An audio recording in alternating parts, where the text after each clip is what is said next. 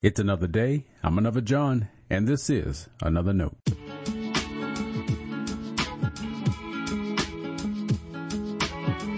Today's edition of Another Note is titled, Not My Problem.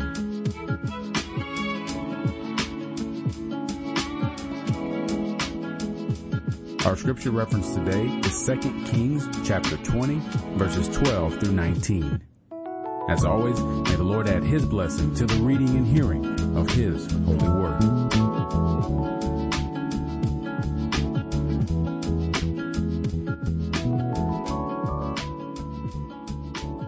At that time, King Merodach-Baladan, son of Baladan of Babylon, sent envoys with letters and a present to Hezekiah, for he had heard that Hezekiah had been sick. Hezekiah welcomed them. He showed them all his treasure house, the silver, the gold, the spices, the precious oil, his armory, all that was found in his storehouses.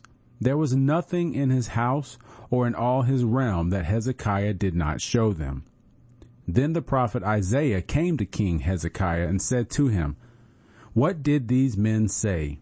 From where did they come to you?" Hezekiah answered, "They have come from a far country, from Babylon." He said, "What have they seen in your house?" Hezekiah answered, "They have seen all that is in my house. There is nothing in my storehouses that I did not show them." Then Isaiah said to Hezekiah, "Hear the word of the Lord. Days are coming when all that is in your house and that which your ancestors have stored up until this day shall be carried to Babylon. Nothing shall be left, says the Lord. Some of your own sons who are born to you shall be taken away. They shall be eunuchs in the palace of the king of Babylon." Then Hezekiah said to Isaiah, "The word of the Lord that you have spoken is good." For he thought, "Why not, if there will be peace and security in my days?" This is the word of our Lord. Thanks be to God.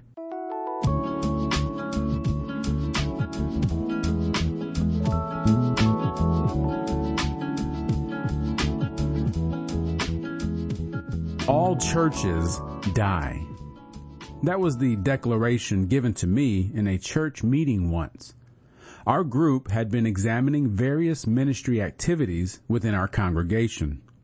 What was apparent to some of us, others considered abhorrent. If we wanted to spur more people into the good life of the church, there were things we needed to change.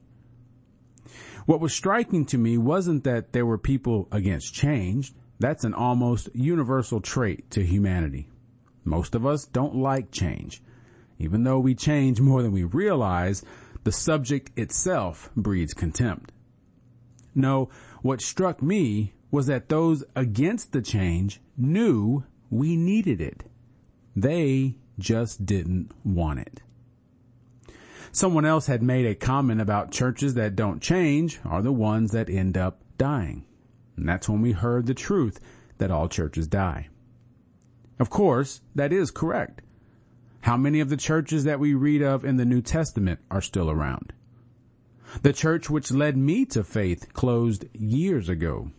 And the church where I married has changed hands several times. Yes, like people, churches die. Congregations have a lifespan. But what if your doctor tells you there's something you need to do to protect and ensure your future health?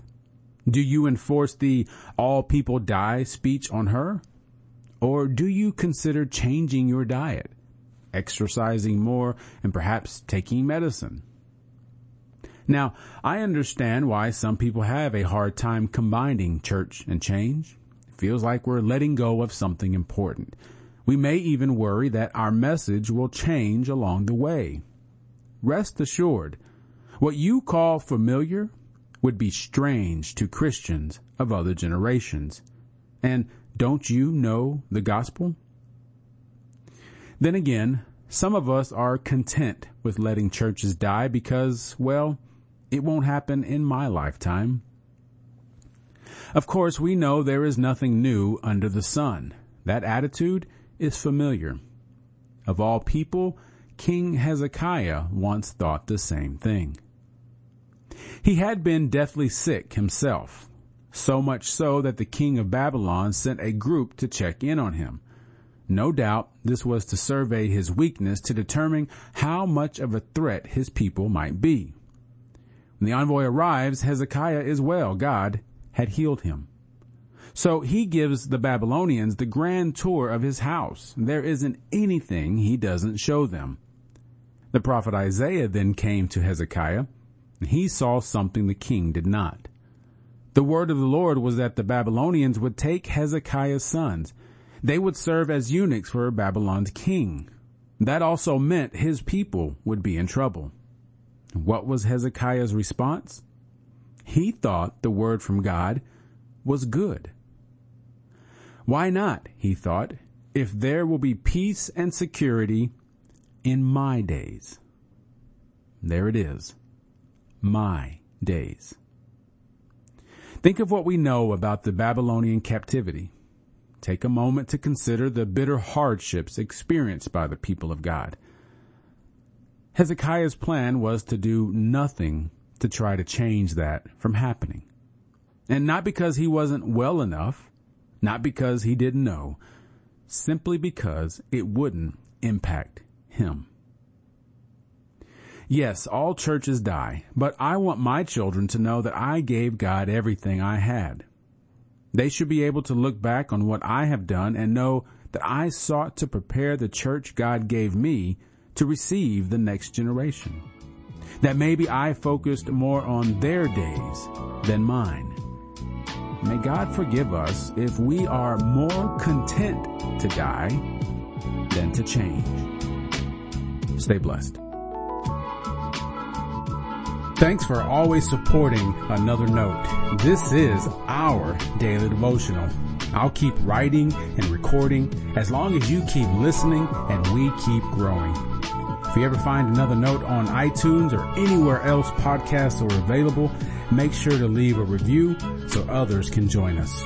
And the easiest way to connect with me is online at anotherjohn.com. God be with you.